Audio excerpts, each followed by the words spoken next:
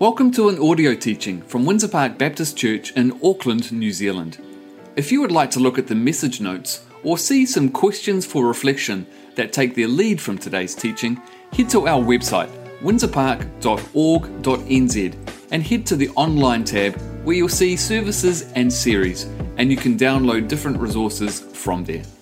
Thanks for joining us, and we hope you're encouraged by today's teaching. Well, most of you will know that over the last couple of years, the COVID years, Joe and I have become grandparents 3 times over. We have the privilege of being quite involved in the lives of Mason and Elliot, who is born to our eldest daughter, and Willow, our daughter-in-law next down, which is something that, we don't take for granted, being able to be involved in their lives. Having 3 grandchildren under 3 reminds us of the fun times we had of raising our 4 children. In particular, the quick growth trajectory that we all go through as kids. Learning to talk, learning to walk, toilet training, all those fun things. Just this last weekend, I had to teach 2.5-year-old Mason the realities of nature when I took this picture of him with a fresh trout that our son Fraser had just caught down at the lake. Holding the fish up for a photo, Mason said, "Say cheese, fish." I had to explain to him that the fish wasn't going to say cheese or smile because it didn't have much to smile about. It was a learning moment for Mace at a time when he's learning a lot about life, death, and fishing. Jesus used the same example of a child being on a learning growth curve when his disciples, who were probably in their early 20s perhaps, came to him with what was an unreasonable question. Matthew recounts this interaction in Matthew chapter 18 verses 1 to 5 when the disciples clearly have a misunderstanding about the kingdom of heaven. We read, "The disciples came to Jesus and asked, 'Who then is the greatest in the kingdom of heaven?' Jesus called a little child to him and placed the child among them. And he said, 'Truly I tell you, unless you change and become like little children, you will never enter the kingdom of heaven. Therefore, whoever takes the lowly position of this child is the greatest in the kingdom of heaven. And whoever welcomes one such child in my name welcomes me.'" In saying this, Jesus was telling the disciples that they still have a lot to learn about him and about his kingdom, so they should take on the posture of a little child and be willing to keep on learning. The application is that this is a posture we should all take. Through all of our lives, no one ever knows it all as followers of Jesus, and learning and growing and being inquisitive and being prepared to see things in different ways is a lifelong journey for every one of us. This is the posture that we see in one of Jesus' disciples that we're taking a look at today, by the name of Peter. As we continue a series that Caleb introduced last week that we'll be working through over the next few weeks. It's called Character Matters. This series looks at how character was formed within Jesus and some of his closest friends. Because when we think about how the world sees God at work in our lives, it's largely through the growth and change in our character. So, character matters. As I mentioned, today I'll be looking at Peter. And in the weeks to come, we'll look at Andrew, James, John, and for variety, we'll look at how character development can negatively affect our lives as we take a look at Judas. The thing about Jesus' disciples, generally speaking, is that they weren't brilliant academically. They weren't top sports people. They weren't famous. In fact, the biggest thing about them was their ordinariness. And yet out of that, we see how when they made themselves willing and available, God used them in ordinary ways to bring transformation to the world, which today includes some 2.1 billion people saying they have faith in Jesus. Perhaps if we're willing to allow our character to be shaped by God, he can use us to make some difference for his purposes in our world. Maybe just with 1 or 2 people around us, or maybe lots. Back to Peter. To the disciples, Peter was the leader of the pack. And what I like about Peter is that he was a man who was open to a process of lifelong learning on the road. He was willing to learn in the posture, perhaps of a little child that Jesus speaks of. So let's set up where Peter fits in the lineup of Jesus' closest group of friends, his disciples. In the New Testament, we read 4 lists that name the 12 disciples. We find this in Matthew 10, 2-4, Mark chapter 3, verse 16 to 19, Luke chapter 6, verse 13 to 16, and Acts chapter 1, verse 13. Here are some interesting facts about these lists. The 12 disciples are listed in 3 groups of 4, except for the last list that has Judas missing at that time. The first group listed in each book always has Peter at the head of the list, and that group then always includes Andrew, James, and John. The 3 names at the head of each group seem to have been the group leaders. And the 3 groups always appear in the same order. First Peter's group, then the group led by Philip, and then the group headed by James. The groups appear to be listed in descending order according to their level of intimacy with Jesus. The members of the first group listed were, in all likelihood, the first disciples that Jesus called. And so Peter stands out as the leader and perhaps the key spokesman for the rest. Perhaps this is understandable because this first group, Peter, Andrew, James, and John, have been with Jesus the longest, and therefore they seem to occupy the most trusted position in Jesus' inner circle. From this perhaps raw data, it would be easy to assume that Peter could be described as the most significant disciple of the group. Perhaps the 2IC to Jesus, the big cheese, maybe even the teacher's pet. He knew Jesus intimately, and he should have known Jesus better than any of the others because he was, in effect, Jesus' right-hand man. When we first encounter Peter, his name was actually Simon. And Simon was a very common name. There are at least 7 Simons recorded in the gospel accounts alone. But things change very quickly for this man called Simon. His brother Andrew had decided that he believed that Jesus was the Messiah and started to follow Jesus. And being a good brother, he went and found Simon and took him to Jesus.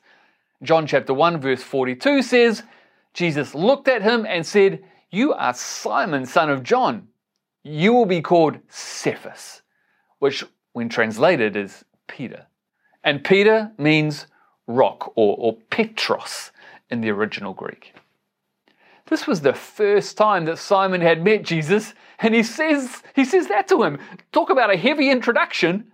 Their first face-to-face conversation sees Jesus rename Simon and lay down a vision for his life that, well, we're part of today. What I find super interesting is that throughout the Gospels, we see Peter being called Peter, Simon, or Simon Peter. And this is significant because it appears to relate to how Jesus viewed Peter's maturity in faith, which was constantly in a growth pattern as we see Peter at various times being impetuous, impulsive, and an over-eager, idealistic young man. There was plenty of spring in his step. He was raw, full of questions, and proved himself to be a constant learner, particularly in the face of opposition and difficulty, which makes his faith as a child stand out to be a great example to us. To show that Peter was open to growing, let's focus on some of his more spectacular challenges. We might call them failures. Firstly, if there's one story that most of us would know when we think about Peter, it's the one we read in Matthew chapter 14, verse 25 to 31. During the 4th watch of the night, Jesus went out to them, walking on the lake. When the disciples saw him walking on the lake, they were terrified. "It's a ghost," they said, and cried out in fear. But Jesus immediately said to them, "Take courage, it is I, don't be afraid." "Lord, if it's you," Peter replied, "tell me to come to you on the water." "All right, come," he said.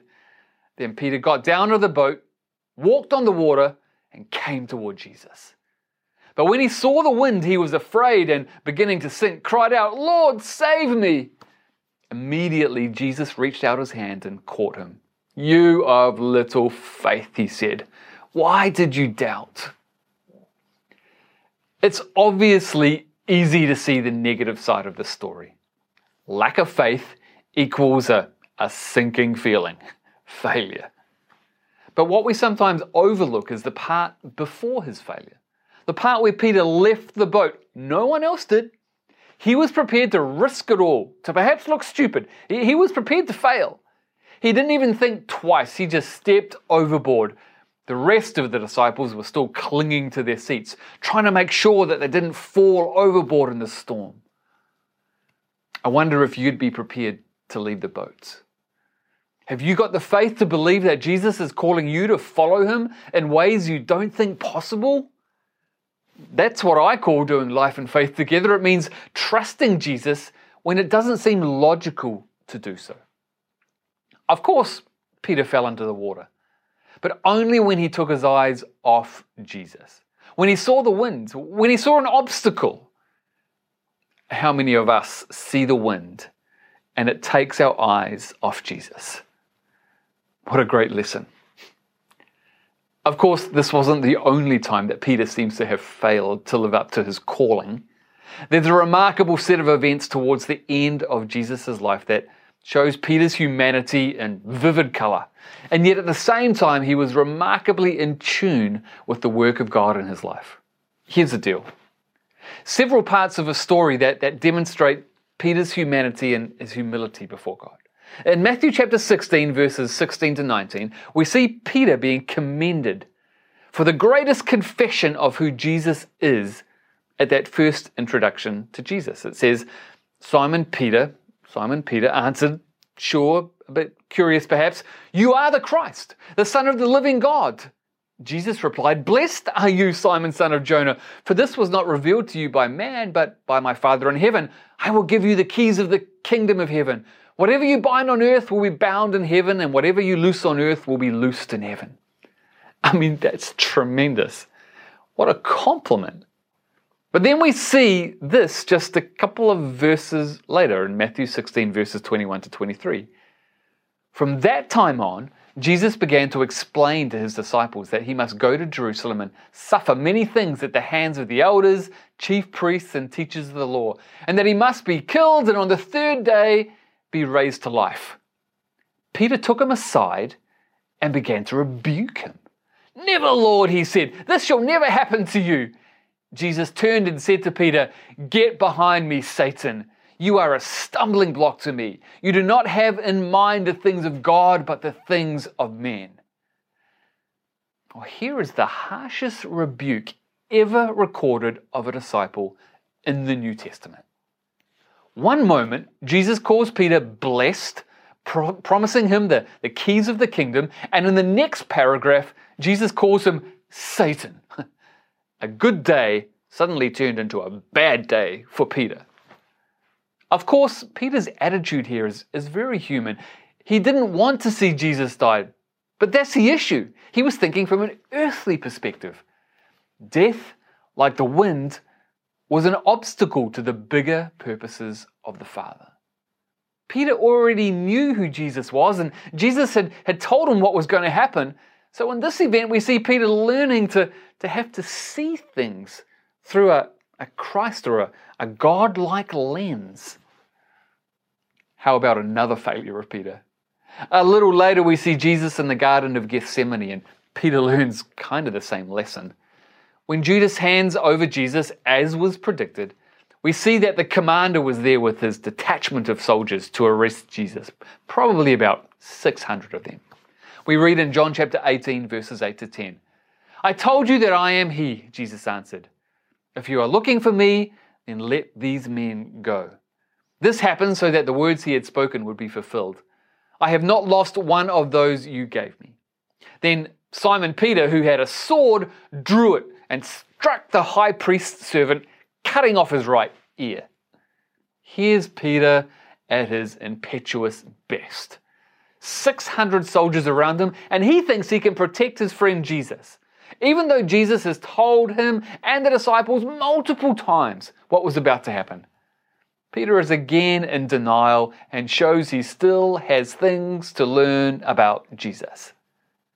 And then there's the biggie. After all that Peter has seen and heard and experienced, the great denial. Luke chapter 22 verses 60 to 62 say, Peter replied for the third time, "Man, I don't know what you're talking about." Just as he was speaking, the rooster crowed. The Lord turned and looked straight at Peter. Then Peter remembered the word the Lord had spoken to him. "Before the rooster crows today, you will disown me 3 times." And he went outside and wept bitterly. Through all of these events, and there's a few of them, we can see that Peter is on a constant journey of growth, mostly through what we might see as failure. And yet, even in these events, Peter hung in there with Jesus. Remember that by the time the rooster crowed, most of the other disciples had already gone. They left after Jesus was arrested. John chapter 18 verse 15 tells us that only Simon Peter and another disciple were following Jesus. No one else. Despite obstacles and despite failure, Peter hung in with Jesus and was prepared to keep learning and to keep growing. You can see all of the raw material that Jesus had to work with. And no doubt Jesus knew he had his work cut out with Peter. Yet the same Peter who kept learning about who Jesus was through trial and error was the same Peter we see sometime later standing up in Acts chapter 2 verse 36, preaching to his fellow Jews and all who live in Jerusalem that God has made this Jesus who you crucified both Lord and Christ. And this is the same Peter who went on to be a prolific church planter, a powerful preacher, and who ended up being crucified upside down for his faith because he said he wasn't worthy to die as his Lord Jesus had died. Peter's life was an example of transformation in action. He learned from his experiences what was really important, and he hung in there to see the fruit of his growing character.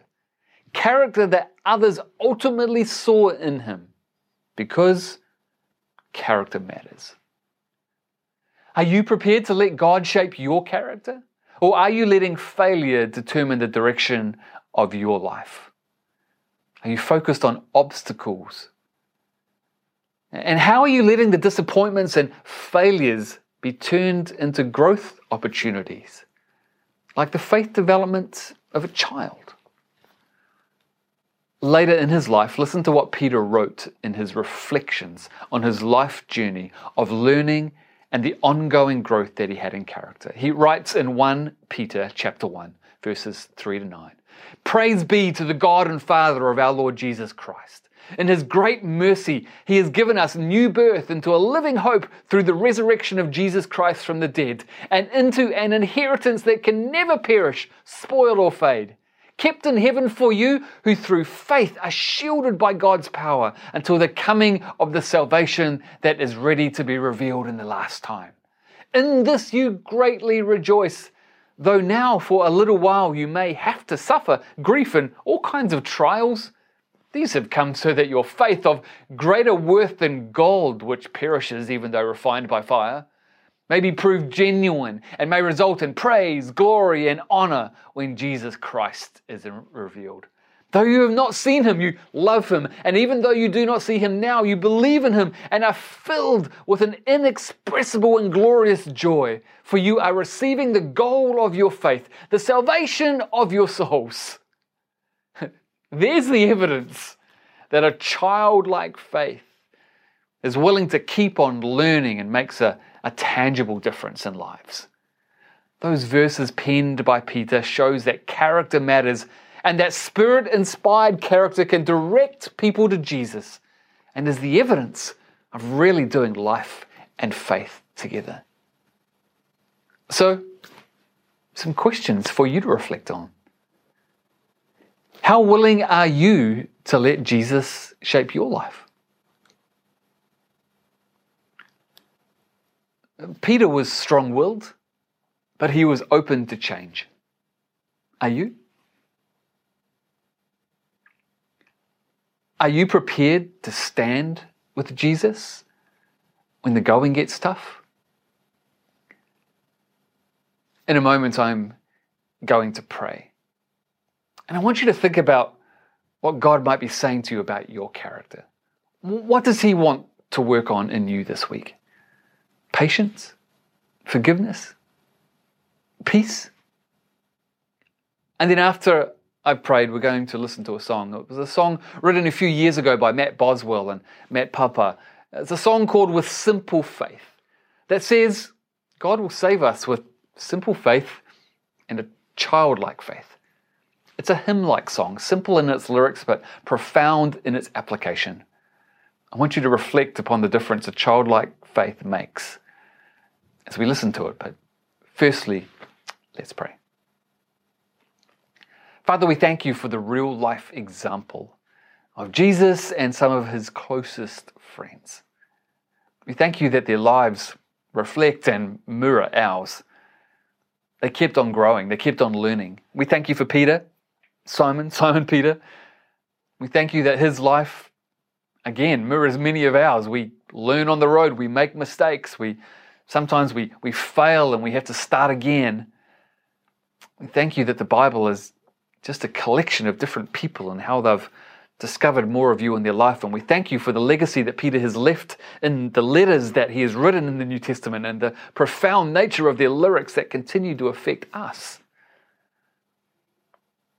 I pray that we might all have the courage to look into our hearts and see what parts of our lives you would like to shape, what character you would like to develop within us by your Spirit, so that we might be people in our world who live out our faith, who live according to your ways, who aren't scared to follow your lead.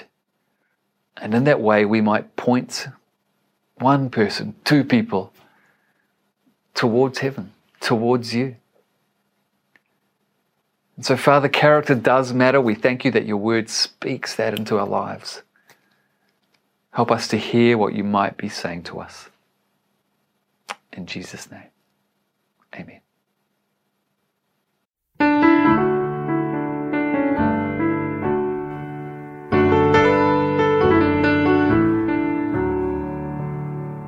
With simple faith and childlike trust, oh, see the Father's love displayed. 'Tis written there upon the cross, where payment for our sin was made. Only trust Him, only trust Him. Turn to Jesus now. He will save you, He will save you, with simple faith and childlike trust.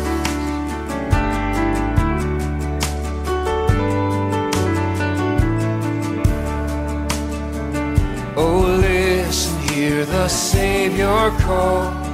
He welcomes now the least of these.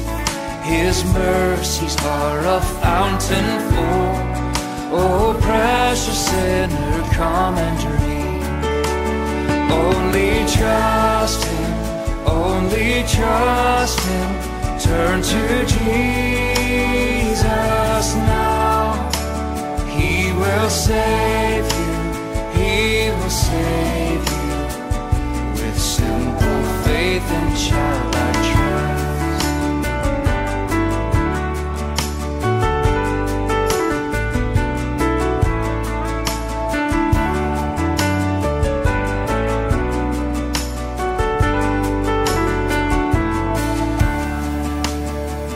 Oh, feel the Spirit's gentle work, who breaks with love the fortress heart, then speaks to it the sweetest word.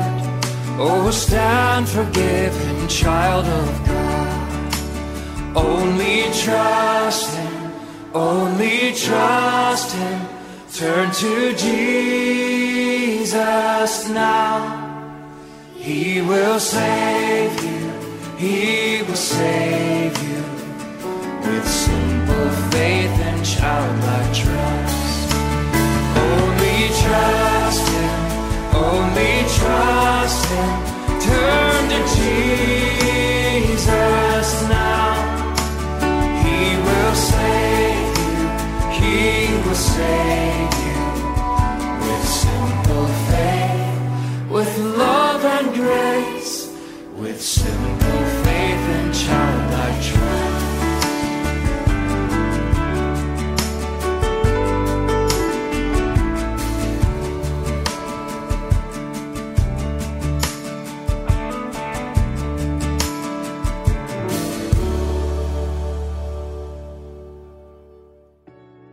Thank you for joining our audio teaching today. If there are ways that we can continue to support you or help you in your journey, please reach out to us. Head to our website, windsorpark.org.nz, and you'll find various ways to contact us. God bless.